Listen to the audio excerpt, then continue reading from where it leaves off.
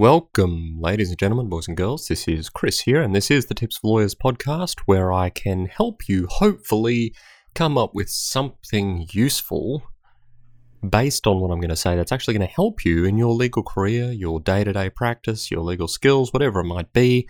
That is what I'm here to do, and today we are talking about chunking. Now, chunking is not an immediately obvious legal skill.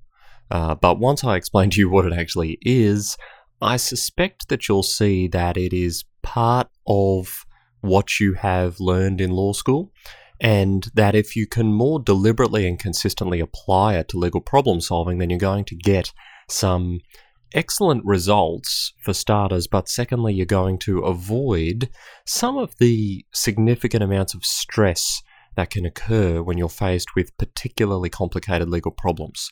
So I first came across the term chunking as part of my psychology studies, where it was a memory tool. So if we take 19142017, that's a long-ish number, and obviously we'd make it much, much longer to make it more difficult. But if I just remembered 1914-2017, the 2 years with 4 digits each, I only have to remember 2 numbers. So what I'm really doing is chunking it into pieces. I'm taking a very complex string of numbers and I am turning them into a much smaller string of numbers, because the way my brain works, I'm only then remembering 2 things.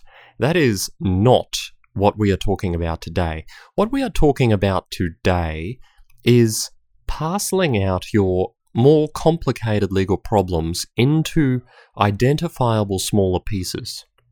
So initially, when you're in practice, what you may find is you're given very refined and discrete tasks, normally from someone who knows exactly what they need you to do. They say, read this and then do 1, 2, 3, 4, and 5, and you do that, and that's pretty easy. But that is the spoon-fed approach to legal practice. And over time, what of course happens is you get a folder on it with a post-it note that says, action this, or something equally helpful as that.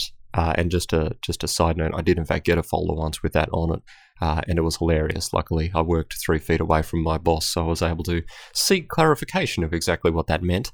But that's going to happen. And at that point, you're going to have a series of questions, mostly regarding, well, what on earth am I actually supposed to do?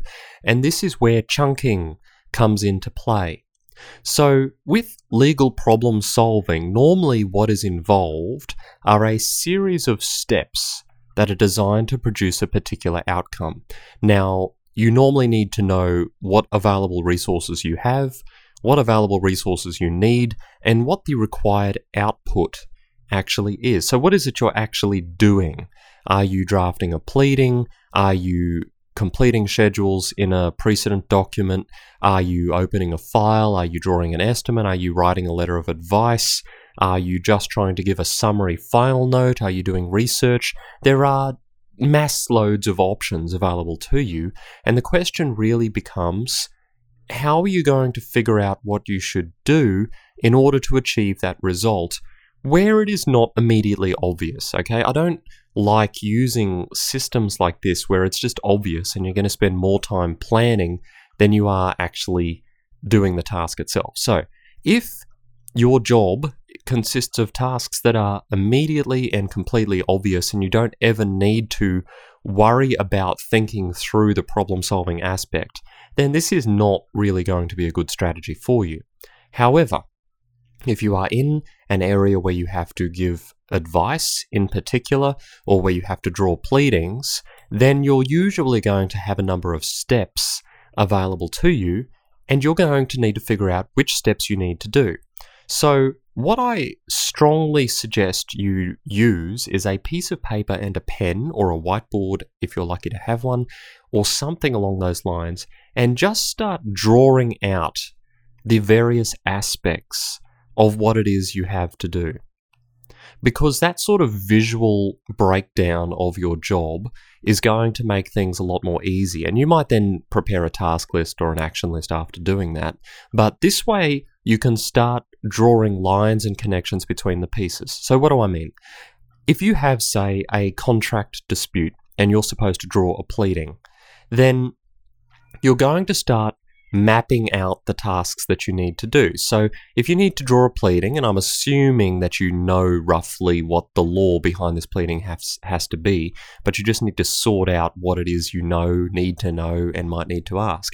So the first thing you're going to do might be draw 2 circles with the names of the relevant parties in them. Okay? And as you dig into the file and you see that the only name of one of the parties you've got is actually a trust name, maybe you need to then draw a little arrow out saying, who is the legal entity, or who is the trustee? ? You might also ask, are we suing in our capacity as trustee, or are we suing them in their capacity as trustee, or not? So even just identifying the parties can itself come with those questions, and this helps you identify those questions without trying to just remember everything or having a million sticky notes. What are we going to do then? Well, we might draw a line going between them with the contract specifications. So, do we have the contract? We draw a line from party A to party B, and then an arrow down saying contract, written, date X, and then you might be able to identify that in your document. Was it wholly written, or was it partly written and partly oral? Was it varied? What were the terms of it, and where do you find them? These are the sorts of things you might jot down, because they're going to make your life easier to be able to put your hands on it later. And as you do that, you might arise more questions. Was this contract ever formed? Were the elements of the contract actually done? Was there offer and acceptance, or was there an offer and a counter-offer, for example? How are you going to identify the legal issues? And this is, to me, a particularly good way of doing it. And I'm not going to describe in any more detail that particular process, because hopefully you get the idea. You're just going to do essentially a flowchart or a mind map or whatever it is that makes most sense for this particular job, and that will help you chunk the job down. Now, if you're anything like me, what you're going to end up with is a ton of lines and arrows and notes and things that don't necessarily make sense. So what you want to do then is probably to write a list. What are the questions you need to ask? What are the key things that you already know? And roughly map out exactly what you need to do in order to take this particular task from start to finish. And that is how you are going to chunk out your complex tasks. It's going to help you identify the questions that you need to ask. It's going to help you identify the legal issues that you need to resolve. It's going to help you identify the key documents that you need to be able to put your hands on quickly, or you might want to just have a little bundle of key documents or a folder of key documents, depending on what sort of process you're using there for your management tools. The chunking process makes those sorts of things easy, and then within each of these big chunks you're going to have smaller chunks and then details and then minutiae, and that's fine. You will get to that at some point. But consider what we have achieved. When we started in our example before, what we had was a folder with action this written on it, which meant please draw a pleading so that A can sue B. Now what we have, rather than just a gigantic task where we look at it and go, well, okay, what exactly am I supposed to do? How am I supposed to go about it? Rather than having one big task, you have a series of identifiable smaller tasks. Identify the contract. Understand the parties, ask these questions, research this law, check into this issue, find out what our damages are, consider what experts we need. These are the sorts of questions that are going to arise during the process, and they give you a really handy to-do list for any complex legal task. So rather than just sort of running around like a chook with your head cut off, because the task actually seems insurmountably large, you have a series of smaller tasks, none of which are completely overwhelming, but all of which will move you further towards achieving your particular goal. Okay, so that is how chunking works.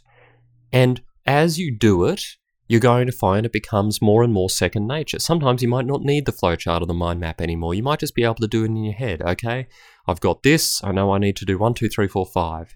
You've already got your checklist, and then you can get going. So as with everything, you'll find your own pattern, you'll find your own system, you'll find your own way of doing it that achieves a good result, doesn't waste a ton of time in the planning phase, but ultimately results in you being more efficient and capable of dealing with these larger, more complex tasks. So if you are feeling overwhelmed, I highly recommend this chunking approach to doing things. It will allow you to approach these really complex problems with much more confidence and with the ability to get it done in a more timely fashion. That is all I had today. I would, as always, love it if you would leave a ranking or a review or subscribe wherever you're subscribing from. This has been the Tips for Lawyers podcast. I'm Chris Hargraves, and I will see you next time.